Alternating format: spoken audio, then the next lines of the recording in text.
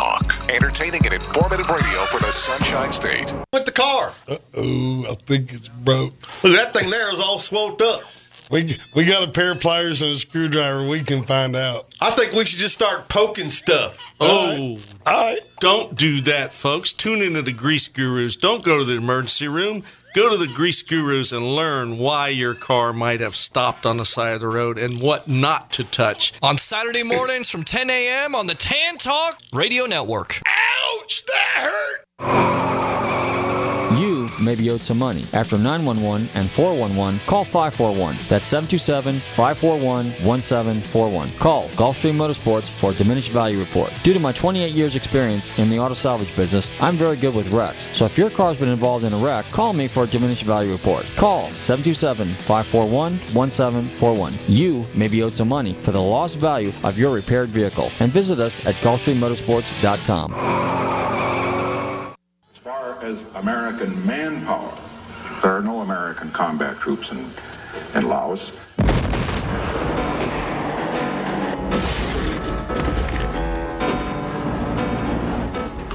I mean, the desert on a horse with no name. He felt good to be out of the rain.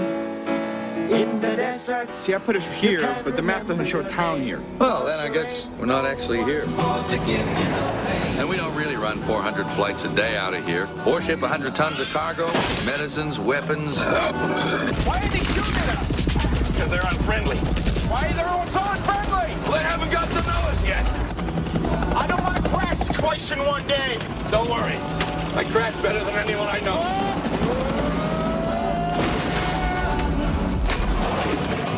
Why don't you go first? No, I don't want to go first. Hey, okay, I'll go first. No, I don't want to go second. All right. Go toss the coin. Tails. Tails, isn't it? It's tails. No, I'll take it. Mel Gibson. Robert Downey Jr. Anything, anywhere, anytime. That's our motto. Well, it would be. If we actually existed. That's right. But we don't. Air America. Quiet, numbskulls, I'm broadcasting.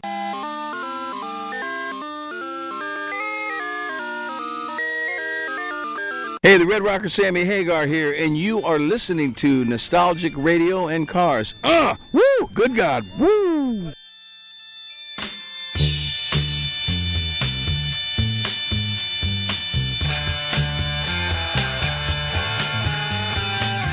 Okay, listeners, welcome. You're tuned into Nostalgic Radio and Cars, and I'm your show host, Robert. Run your computers and Google TanTalk1340.com, and you can see us live here in the studios.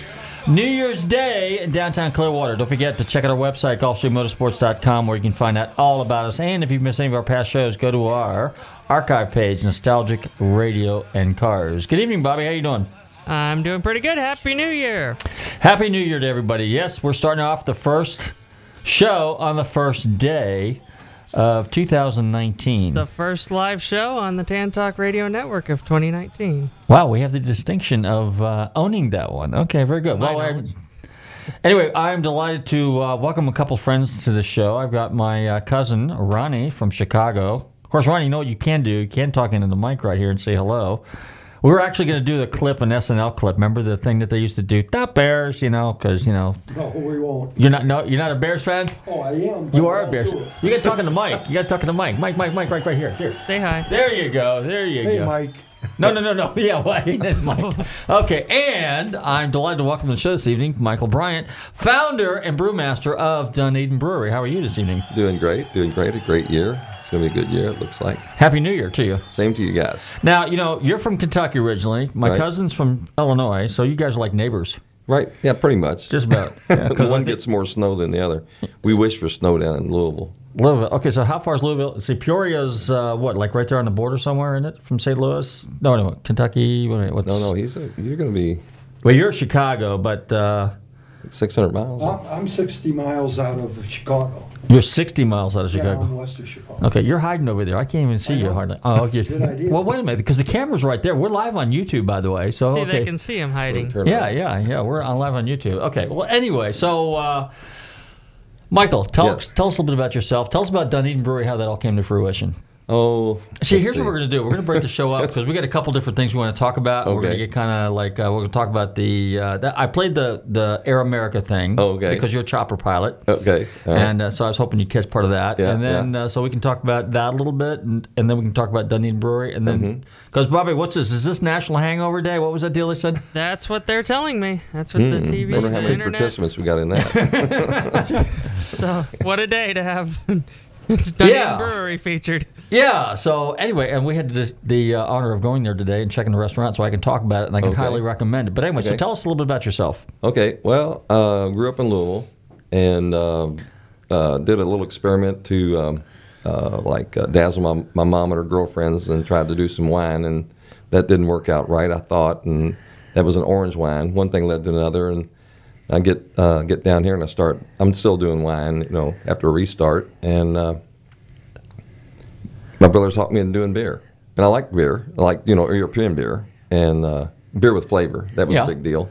And I guess because of the background back there when I was younger, building go-karts, back in the day, you got to put it in context, it was back in the day when you had to pretty much make everything. You didn't get in it. There was no magazine. There was no shop to go to, you had to make everything up. You'd see things, and you get go-kart magazines, see stuff, and how they do that, and you invent stuff. So I like that. And in the brewing industry back then, in, let's say, the 90s, there was not a lot of stuff out there for small guys. And if you went to a brewery and you did a tour, you're like, what is all this? And really nobody in the brewery knew what was going on. It's so compartmented that one person didn't know how to tell you the whole story. And it looks so big, you go, well, there's just no way anybody can do this. But then some brewers, home brewers in America, were traveling to England and Europe. And over there, they keep things pretty simple. I mean, they have big breweries and stuff, but they still had simple. You look at it and you go, oh, that pipe goes here, this goes, oh, that's how simple it is. Oh, you're just cooking something, you're boiling something. So one thing led to another, and thought, well, I'll try that out, And so that's kind of how it started, And then now you can buy anything you want from a magazine, or it's just all out there. You can go buy. You can say, hey, I want a brewery. They'll just bring it to you. The whole thing. Back then you had to put stuff together, and you kind of see that with our brewery. The brew house is from a brewery that went out of business in Phoenix. The Bright Beer tanks back there are a contract brewer that started out as a contract brewer and didn't want to brew his own brand. So that wasn't going to work. So he went out of business. We bought those 2 tanks. And the big 50 barrels, they're from a place out near 29 Palms out in the desert. Palm Springs, yeah. And I'm always interested in why am I getting this equipment? So you learn something. What's going on here? Am I doing right or wrong? And the guy says, well, we just don't need them anymore. And I went, oh, so you're all getting bigger. He says, well, no, we just don't need them. So you're still brewing? Oh, yeah, we're still brewing. We still got a brewer's license. What are you doing? He says, we're making the power sodas. He says, we get paid every day. We mix it up, we run it through, we carbonate it, we just get paid every day like that. It takes us 21 days to 2 or 3 months sometimes to get your product out, And then all the little tanks behind, we call them the little 14-barrel tanks, those were from Hops. Remember Hops Brewery? Yeah. From those guys, that came from a brewery in Bowling Green, Kentucky. So that's where the guys started. The guys that had Hops, they worked in Bowling Green in the restaurant business and decided to come down here. So that was kind of neat to have that. We got 2 tanks you probably didn't see. That's the only new tanks that we bought ourselves. So basically, when you walk into Dunedin Brewery, which is the address is what? It's 937 Douglas. 937 Douglas. Okay, so when you walk in there, it's really kind of a nice looking place. It's very nice out front. It's architectural, looks good. It's kind of, with the stone out front, and everything like that. You walk in, and it's just very open and spacious. And so you have all these tanks. So basically, it's a working brewery. Right. You're actually in the brewery, like just like it should. I feel it should be. There was a time we were one of the first ones that didn't follow that rule that you had to have a wall there. It just didn't make sense. So we don't follow convention. We try not to follow convention. I've never tried to follow convention too much. And so we just built what felt good, what I would want as a brewer.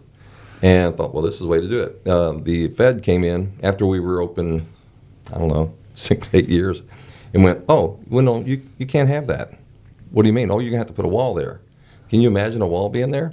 So I had to reason it out, which is kind of sometimes hard to do with large organizations like that. And so we reasoned it out, brought them, they came in, looked, I said, okay, you're worried about somebody getting in a big tank, 50 barrels of beer, the barrel's 31 gallons, so 1,550 of gallons in the pressure, the hydrostatic pressure.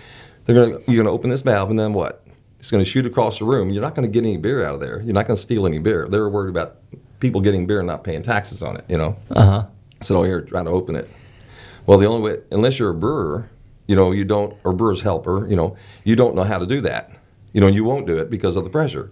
You got to pull the lever out, then turn it, so they couldn't do that. And I had these locks ready. If they did, I was going to go, well, here, we got the solution to that. Here's a little lock that we had made up by Keller Machine up in Dunedin, and we were ready to go. But we never had to use it, and they left it down. And now what you see is a lot of people, the same kind of thing. It's open, and that's what people need. They need to see. Can you imagine going to a race or something, and you're there, and you can't really see it. You can hear it, but you can't see it and really get back in the pits. You could kind of look in the pits, but you couldn't really go up and go, maybe touch a wheel or a tire or something, It's the way it should be. Now, you referred to Hops earlier. I mean, Hops used to be up here on US 19, and Yeah. that's kind of how they had their setup. You walked in, they had a big giant glass big wall, glass wall, and yeah. they have all the tanks behind it. So you could Yeah. see it, but you couldn't touch. You couldn't get. It's like yours. You can almost interact with it. You're so close. Yeah, and that's what we wanted. That's why the stage, the stage is the way it is.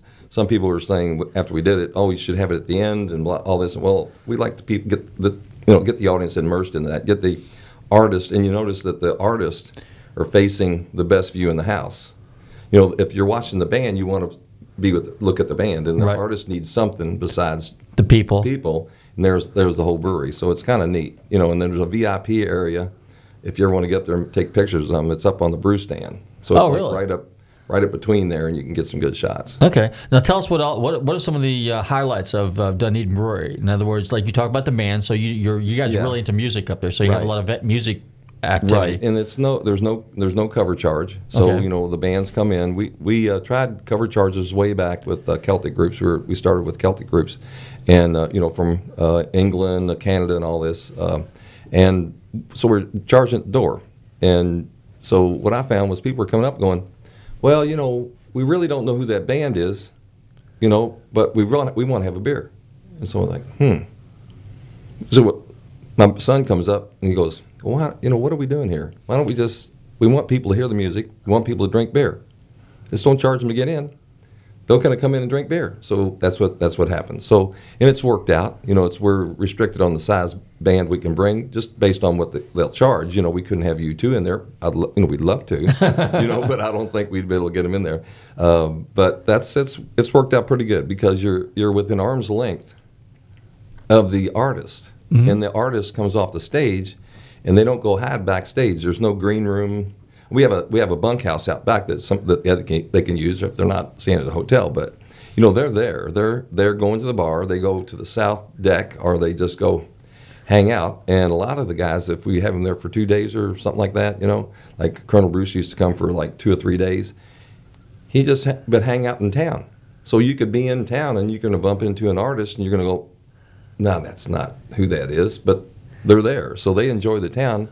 And that's part of why the bands will return, because they can, and the artists, because they get immersed in the public, in the town. They can be a regular person, and then people come in there because they're just right there. Most time you're seeing people, you're down on this level, and the band's up there, and they're just looking out there. It's a cool deal. It's a cool deal. And the same thing with the beer. I mean, we change the beer constantly. People come up and ask me, well, you're the owner. What's on tonight? I have no idea because they change it so much. We empower the guys. We don't have I say I'm the brewmaster, right? Because I take the round. If something goes bad, I'm responsible for it. But all the guys are brewers. We don't have a hierarchy, so they all work as a team. And they just dream up different beers and stuff, and they just keep on changing. So I'm going, I don't know. You got to go to the website, or you just got to go in there and see. Because you look at that chalkboard. Oh, yeah. And that's the way, there's the term in the business now is that everybody chases after is relevancy. And the artists chase after relevancy. Racers, car racers chase after relevancy. The relevancy is to be in the front and to stay in the race, That's the same thing that we're trying to do. And most people in the brewing industry and the artists, you're just trying to stay relevant with what your fans want. So you work for them. That's what we do. We work for them. We're not out there to tell them what they're supposed to be drinking. We watch the numbers, and if we're selling more of this beer, then we'll make more. There's been beers we get in trouble taking off tap. I mean, there's people get upset. Why are you taking this off and all this stuff? And well, other ones are selling faster, so you move them around, but then they come back. We won't ever, what do you call it, burn a beer brand? We'll have it sitting there waiting, and we go, uh-oh, things are changed a little bit. Oh, it's time to bring this one back, and we do. So like seasonal type? Yeah, we have the seasonal. We have the Octo Beer Fest. We have a thing called Octo Beer Fest, and we have that beer. So we'll do that, but it changes.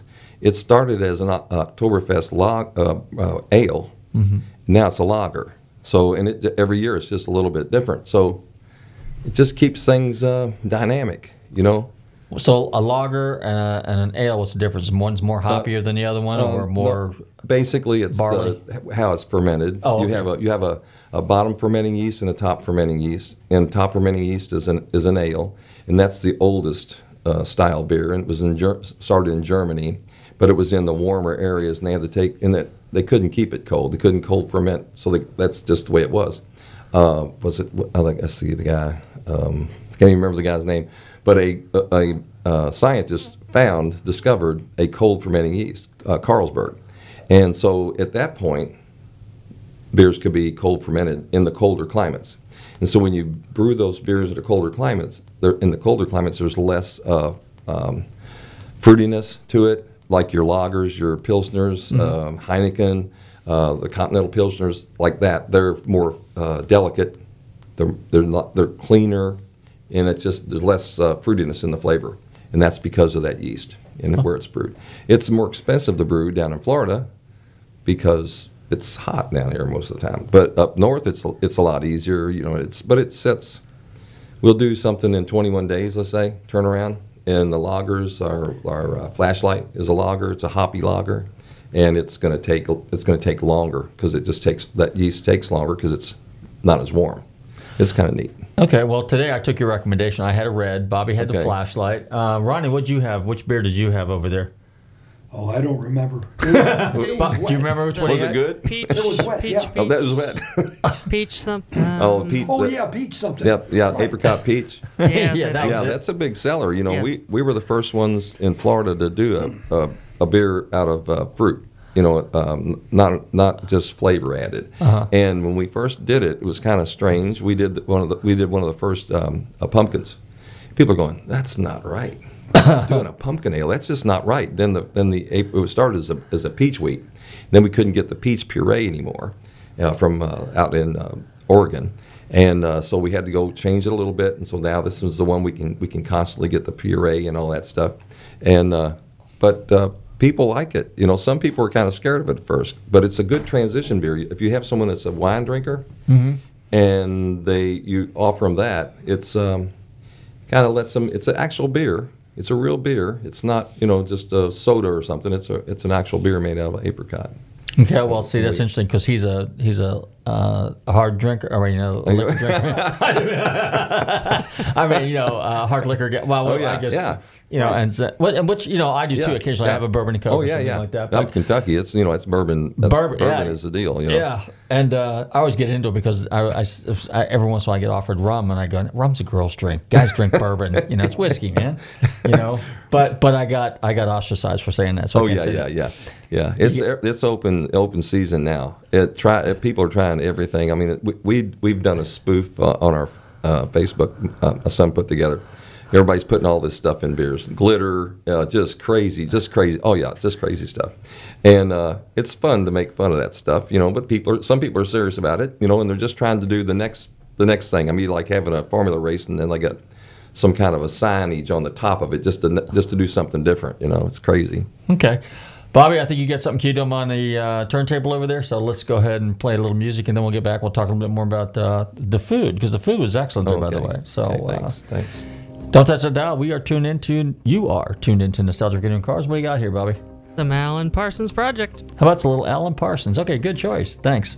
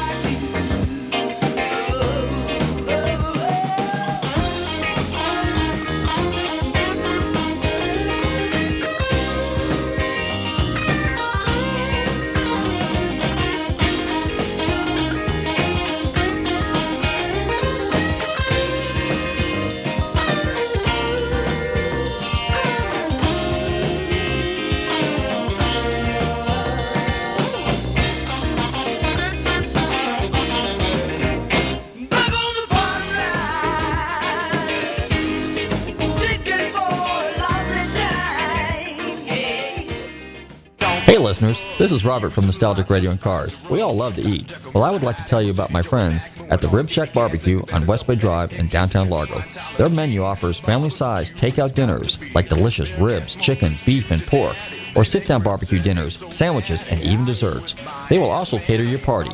Everything is barbecued fresh using real oak for that great smoky flavor. So visit my friend Corey at the Rib Shack Barbecue in downtown Largo, West Bay Drive, or call them for a takeout order at 727-501-9090. That's 727-501-9090. They truly have the best smoking barbecue in town. Oh, and be sure and check out their great barbecue sauce. That's the Rib Shack Barbecue in downtown Largo, 727-501-9090. I'm telling Robert from Nostalgic Radio and Cars sent you. Looking for car shows? Then look no further than FLACarshows.com. On your computer or on your mobile device, FLACarshows.com is a comprehensive list of automotive events, plus videos and news articles. Whether you're looking for car shows, cruise-ins, meetups, automotive festivals, cars and coffees, or anything else relating to an internal combustion engine, then this is a site for you. Check it out online or on your phone at FLACarshows.com. You want to go to Vegas without me? That is totally cool. What are you talking about? Well, you know, Phil and Stu, they're your buddies, and it's your bachelor party, and those two love you. Boys and their bachelor parties, it's gross. It is gross. I just wish your friends were as mature as you. They are mature, actually. You just have to get to know them better. Paging Dr. Douchebag.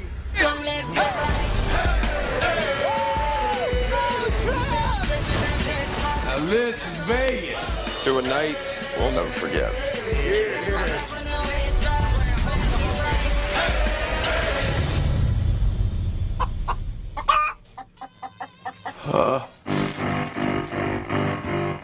What happened last night?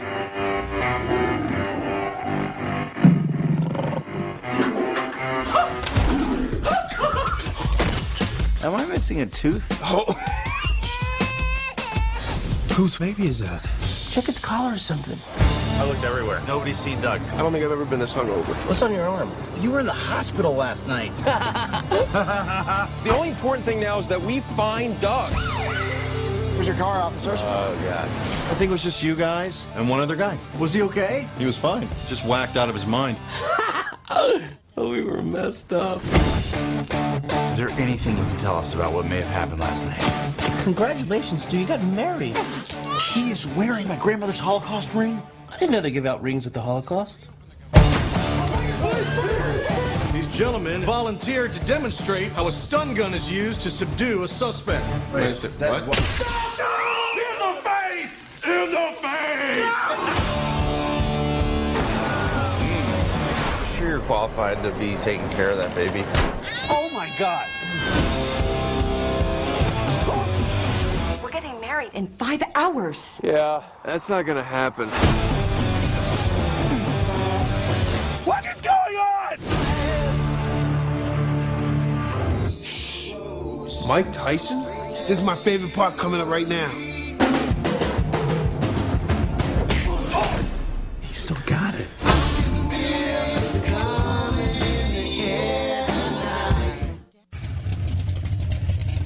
Hi, this is Tom Johnson of the Doobie Brothers, and you are rocking with Nostalgic Radio and Cars. Okay, we're back. Yeah, you are rocking with Nostalgic Radio and Cars. I'm here with my guests tonight, my cousin Ronnie from Chicago, and Mr. Mike Bryant, Mr. Brewmaster, and Dunedin Brewery. Hey, Mike, tell us a little bit about the menu, because we ate there this afternoon, and I got to tell you, see, Bobby had the burger. Yes. And my cousin Ronnie had a burger, and I had the bratwurst. Oh, okay. So yeah. That's local made. Stuff. Is it local made? Oh, yeah, over in Safety Harbor.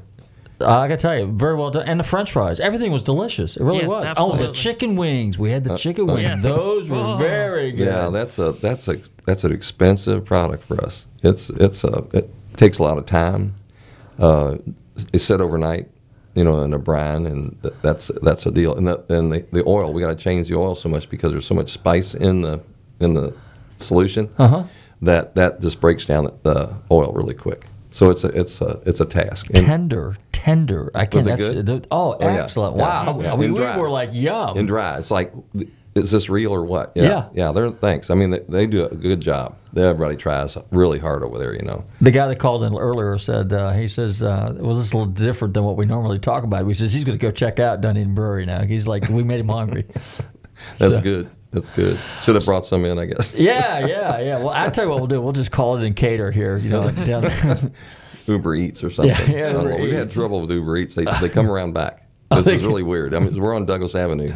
How does Highland Court equate with Douglas Avenue? It's kind of strange. But people are always trying to come in the back. We can't let them in the back. So then we're the bad guy because people are back. They got to walk all the way down the street. It's crazy.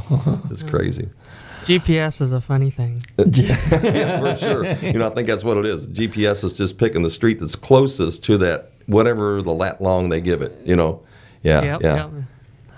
Well, now go ahead and tell us a little bit about your chopper experience here. You want to talk about military experience a little bit? A little bit of flying, I guess. Yeah. Okay. Went to flight school in late 70s. Late 70. Okay. Late 70. And 1970. Yeah, so 1970. That's like people are going, what is he talking? 1970. There's actually a year like that. Yeah, it was. And so I was lucky enough to be able to fly, Hueys. Uh-huh.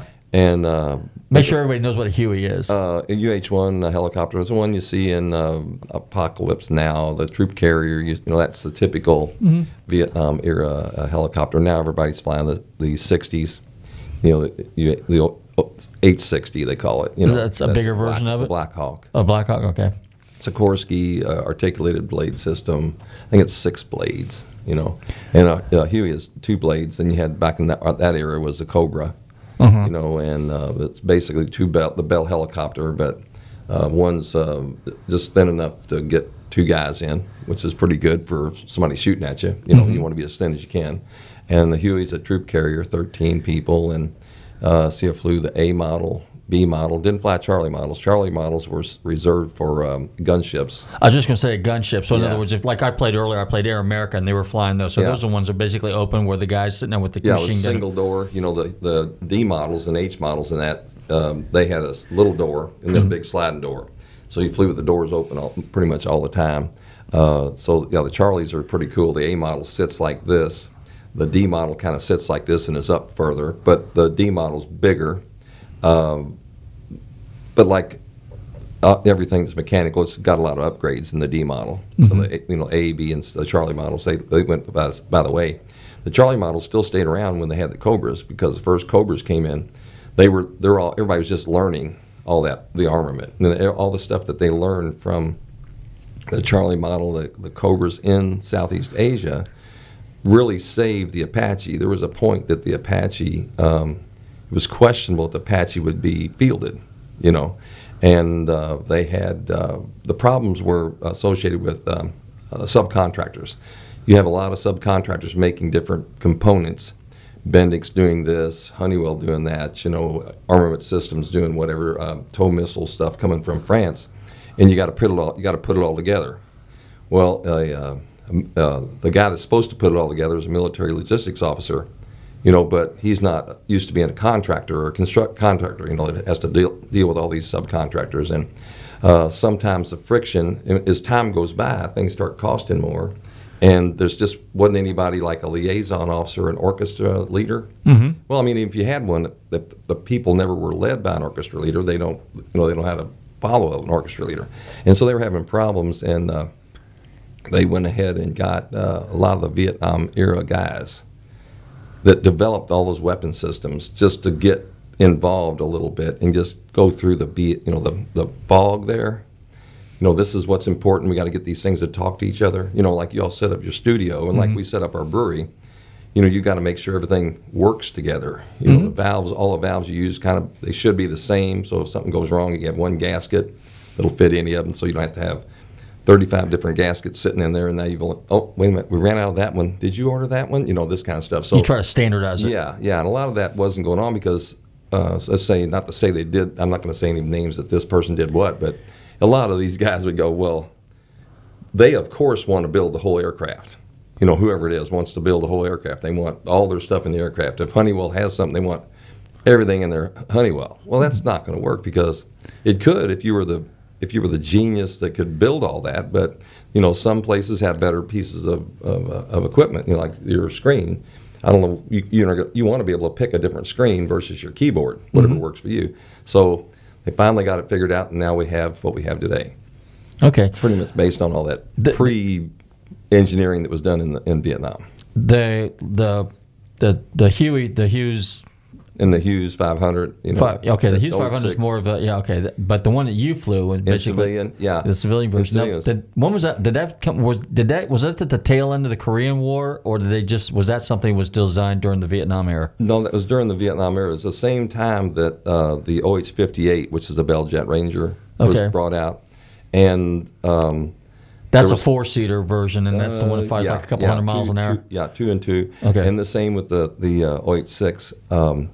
Hughes Howard built that. Hughes Tool Company built that aircraft specifically for the military. Okay, so we're talking about Howard Hughes now and Hughes Air Corporation, Hughes Corporation. That's okay. And so he went. He would go find out what people wanted or what his customers would want. In this case, it was the military, and he asked, "What would you want in an aircraft?" Mm-hmm. So they gave him they wrote it down, went back, and built the aircraft. Didn't have any money from the military. This is the way the old school stuff went. And that was probably one of the problems with the Apache. You know, it went the other way. The military is trying to tell you what to do, and there's a lot of, well, you know, what did you mean kind of stuff. Well, his engineers just said, all right, we're just going to build this thing. And then he brought it and showed it to him. Okay, and then if they needed anything done, they would build on what he already built. No, they didn't. No, military didn't do that back then. Oh, or the Army didn't. The Air Force did a lot of that. Okay. But the Bell, they already had the Huey. So here's the Bell, here's a small Huey. So they pretty much had a little foothold there. So they won the competition for the most number of helicopters purchased, and the Bell was already slated to be civilian. Well, the OH-6 there was an agreement when they purchased the OH-6, the military purchased the OH-6, that they would allow them to be civilian helicopter after, I don't know, 10 years or something like that. So OH-6 was military first, and then it became civilian. Okay. So pretty cool. And the one I flew, we purchased it from Hughes Corporation, and it was one of the first 2 helicopters that were civilian certified, November 006 and 007 Fox. And so I flew 007 Fox. We bought it. Used it every day like a car to get around. I mean, it was really good because we were building houses and you could get around and see everything pretty quick, and you get the different view of where you're developing. So the owner, Don Calvert, he was brilliant. You know, he could just, this is going to grow here. He could see the growth and all this stuff, but it was a lot of fun. So back in the day, I probably should digress for a second. So Okay. in other words, you were in the military, and then when your other job and your other life, basically you worked for a development company, a home builder. Yeah, and military. Got out of the military, then went and drove a concrete truck, and one thing led to another. I was delivering concrete, one day, and I'm standing around and look at this guy. Red convertible drives up. Guy gets out. He's got a pad with him. Goes inside. Comes back out. Asks one of the guys that was pouring the concrete. Says, "Well, who's that guy? He's the owner of the house or whatever." He goes, "Oh no, that's a superintendent." I went, "Superintendent? Now I know what job I'm looking for." If you know what you want to, if you know the term, then I went in the newspaper and started looking for superintendent jobs and started applying for them. And that's how I got. What got me the job was the fact that company. It was the largest in Kentucky. They had a Hughes 300, which is a little 2-seater recip, the little 4-cylinder or 6-cylinder and flat opposed. Must have been a 4. And so here I am, helicopter pilot, wanting to be a superintendent. And they're going, wait a minute, we already got a helicopter, and this guy's maintenance test pilot. Maybe this could work out pretty good. So it did save me a little bit of money, but I could fly if when I started building, I just came by it naturally. The only thing I did before that was took Boy Scout Home Improvement Merit Badge, and that was it. I didn't have any construction business. Always liked building stuff. Always intrigued by it. I think that's the big thing. Just being motivated by wanting to do it. Which is the same with brewing, learning to fly, and all that. Racing if you want cars, to do anything. it, yeah. You just want, just that's your passion. If you can get your passion involved in what you're doing. it's a win-win, You're going to be good at it, and you're going to be successful at it. Exactly. Yeah, you're going to enjoy it. It's going to everything has its ups and downs and craziness, but at least you got something there that's going, no, it's going to be all right. It doesn't matter. It's going to, it's going to be okay, Super. You trick yourself, Yeah. Bobby, you got something queued up for us again here? I have some Eagles for us. Oh, we got some Eagles. Okay. We'll be right back.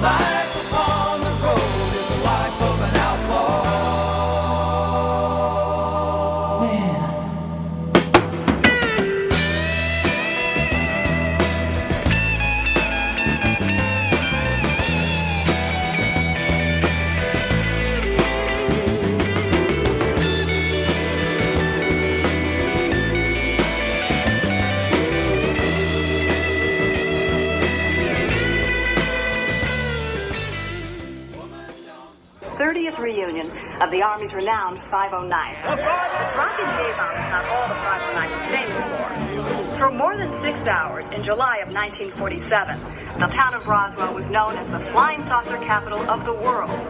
Debris recovered from a crash site in the desert was originally identified by Army intelligence officer Major Jesse Marcel as being from a flying saucer, much to the embarrassment of the Army, and in particular Major Marcel, shown here holding what turned out to be a piece of aluminum foil. Could I talk to you a little bit later? Yeah, you can be at the barbecue, right? No, I mean alone.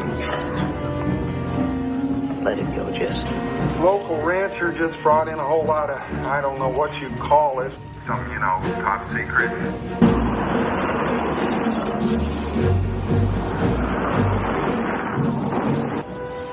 This thing was big.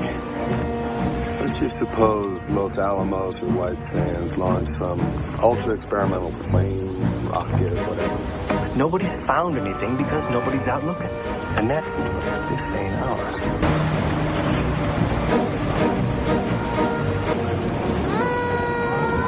Hey, Bob, here comes Sheriff Wilcox.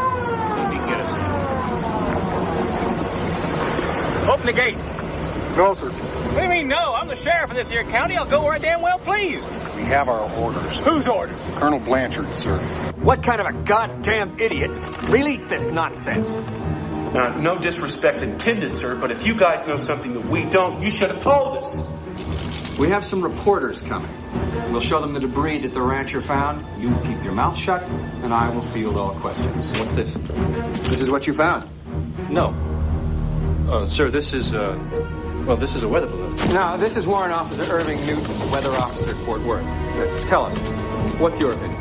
It's a weather balloon. Quite frankly, I'm a bit surprised that someone with Major Marcel's experience didn't recognize it for what it was.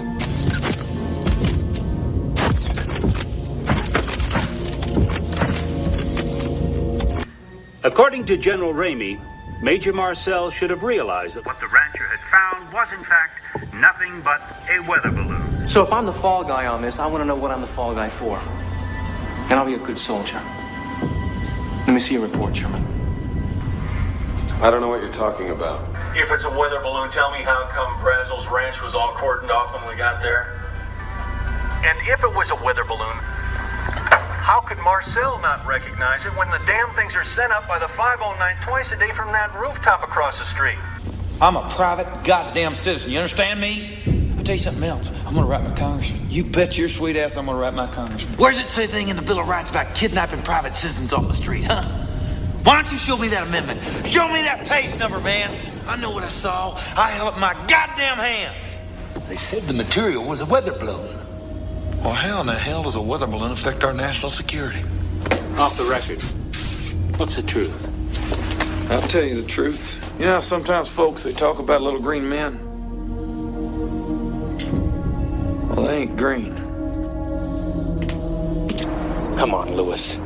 Jesse, I can't tell you anything more. The Army's worked very hard to bury this. And I saw the bodies, too. Bodies. 5 or 6 of them. That was a monkey with all of its hair singed off, his head swollen up like a melon from decompression. No eyes. They were popped out, leaving nothing but these black holes. You saw the bodies. You think they were monkeys? He wasn't alive? It was alive. What happened here is merely the tip of the iceberg. You see, physicists now speculate that it's unlikely these things fly vast distances from other solar systems. You see, there may not be just one universe. Like then what did I see out there in that field? Oh, that. Why, that was a weather balloon. Hey everybody, this is Andy Powell, guitarist, Wishbone Ash, and you are listening to Nostalgic Radio and Cars. Okay, we're back, and yes, you're tuned into Nostalgic Radio and Cars, and no, it wasn't a weather balloon. Mike, tell us a little bit about that. You know, who knows, but there's some strange things about it, the whole episode. You know, I got interested in that because I saw an article by Air Force Lieutenant Colonel up in the Panhandle on a Sunday. We were up there at the beach, and I thought, what is this colonel talking about? And he talked about a book called The Roswell Incident.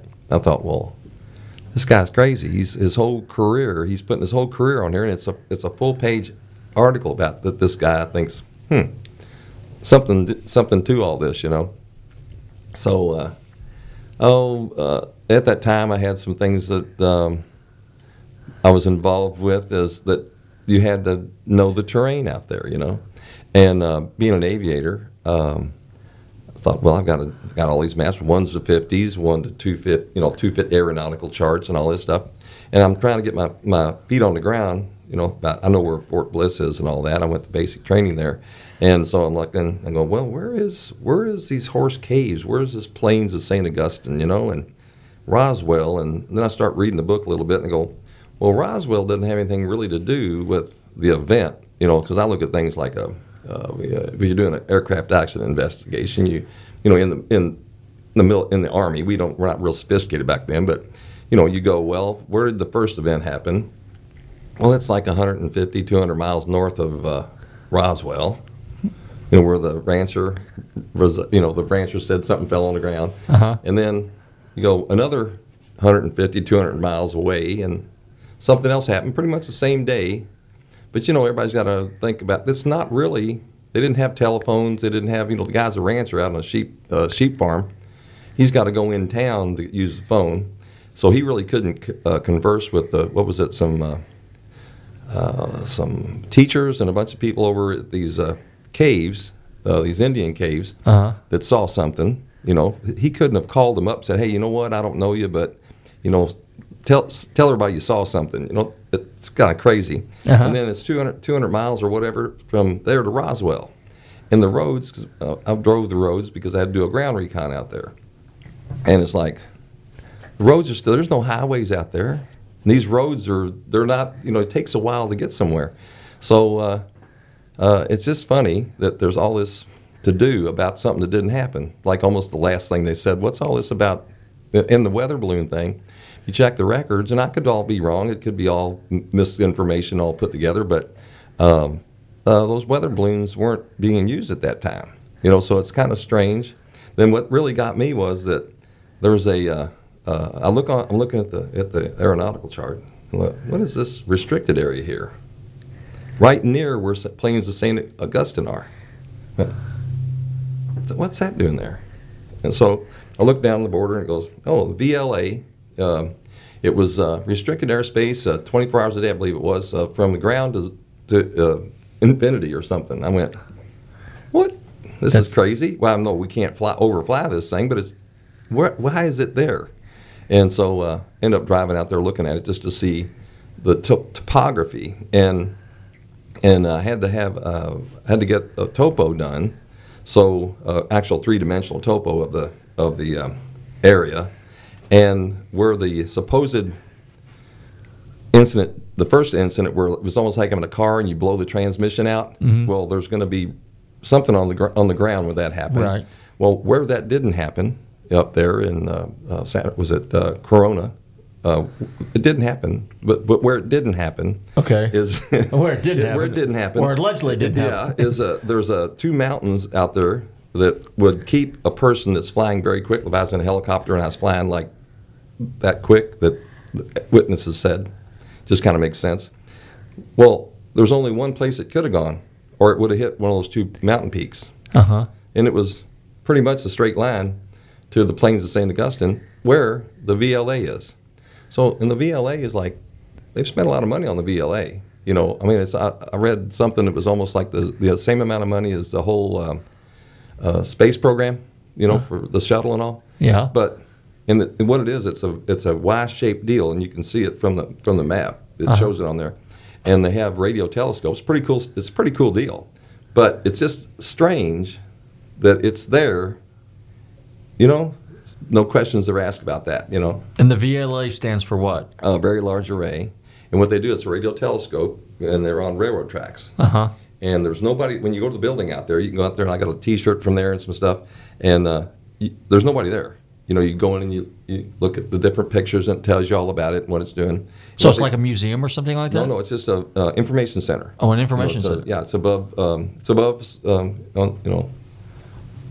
It's like above secrecy. There's no secret about it. It's out there, you know. Okay. And so what they're doing is they move those radio telescopes back at different times, and they focus in deep space trying to listen and maybe send messages and see if there's any intelligent life out there. It's part of what became SETI, you know, search for extraterrestrial intelligence. Okay. So it's just kind of funny that the coincidence that the place that something didn't crash, and that's not to say that it wasn't what someone said that was. Think back in the day, if the military got caught with some midgets in an aircraft that had a nuclear steam engine in it, okay, and it was going, and something happened, well, they would look like that. So I'm not saying, it's like, but it's just weird. The whole thing is so weird that we're talking about things that didn't happen, but yet.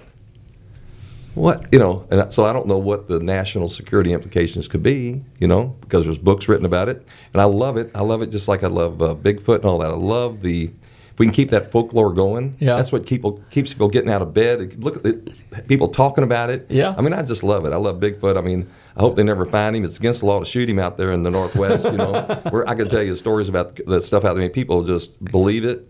They see him, and I just love it. I just love the fact that it's going on. I mean, I haven't seen. We haven't heard anything about the abominable snowman. I was just going to say that was the abominable snowman. What happened to him? Yeah, he's not getting any press anymore. The skunk ape down here. We had the skunk ape.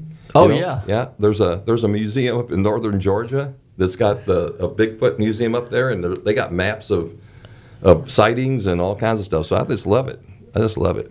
Well, you need that kind of stuff. We got a minute or two left, so why don't you tell us quick about some of the cool cars you had too, because you're a car guy as well. And since the show's about cars, music, and everything like that, we've covered beer, we've covered space aliens and helicopters, and let's talk about cars. My first car was had go-karts and all that. Yeah. We had to build those things and race little boats we had to race, but had a 56 Ford post coupe, 2-door post coupe is how it started. Then I had a Mercury Caliente, then a Pantera. Then let's see, Cougar Eliminator. Pantera Cougar Eliminator, and then a Formula Firebird Trans Am Formula, and then the Pantera. It was I think it was the first year, but we talked about that. Which handles I had? Push button. Push button. Or the other pull. It wasn't the push button. It was a pull, but it was the ZFRN Abarth total Abarth exhaust system. You can tell those cars because the exhausts are on an angle. The rest of them that came down. You can also tell the style wheels and the transmission ratio is going to be different. You know, and 10.5. The engine was 10.5 to 1 compression ratio, so it was it would go. You know, the 180. It would truly go that. You know, and took a lot of trying. I mean, learning to do that. You know, and went on and but now I have the Caterham Super 7, and it's the car that I probably would have bought or do the Bury. So here I've done the Bury, and now I get to go get the car went and got the car that I probably would have gotten, and it's a 94, and I started the Bury in 95. So. Works out real good. Pretty nice. Yeah, pretty nice. I love it. We are up against the clock, so here's what I want you to do, Mike. I want you to go ahead and plug Dunedin Brewery real quick, since we got listeners out here. So go ahead and tell everybody how they can find out about Dunedin Brewery, and then maybe we'll head on up there. Go to DunedinBrewery.com or just search it on Facebook, just the name Dunedin Brewery. Or do better than that, just drive downtown. We've got 7 breweries downtown. You can walk around. You can spend the night. We have people that come from the other coast to come over, bring their kayaks and all this stuff, and they come over and spend the whole weekend in Dunedin just to come over here.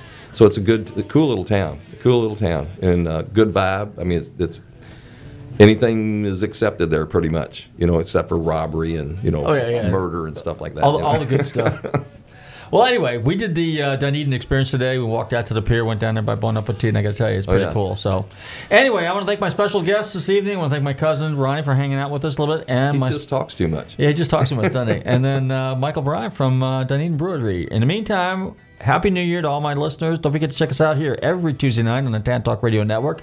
Don't forget to tell your friends to tune in. And don't forget to follow us on what, Bobby? Facebook, Twitter, Instagram, YouTube. Yes, and check out our website, GulfstreamMotorsports.com. In the meantime, I want to see some of you guys at some of the car shows. Mecum Auto Auction starts this weekend. Reeves Import Motor Cars, Cars and Coffee this weekend. Scottsdale Collector Car Week coming up in a week. In the meantime, everybody stay safe, drive carefully, and love your family.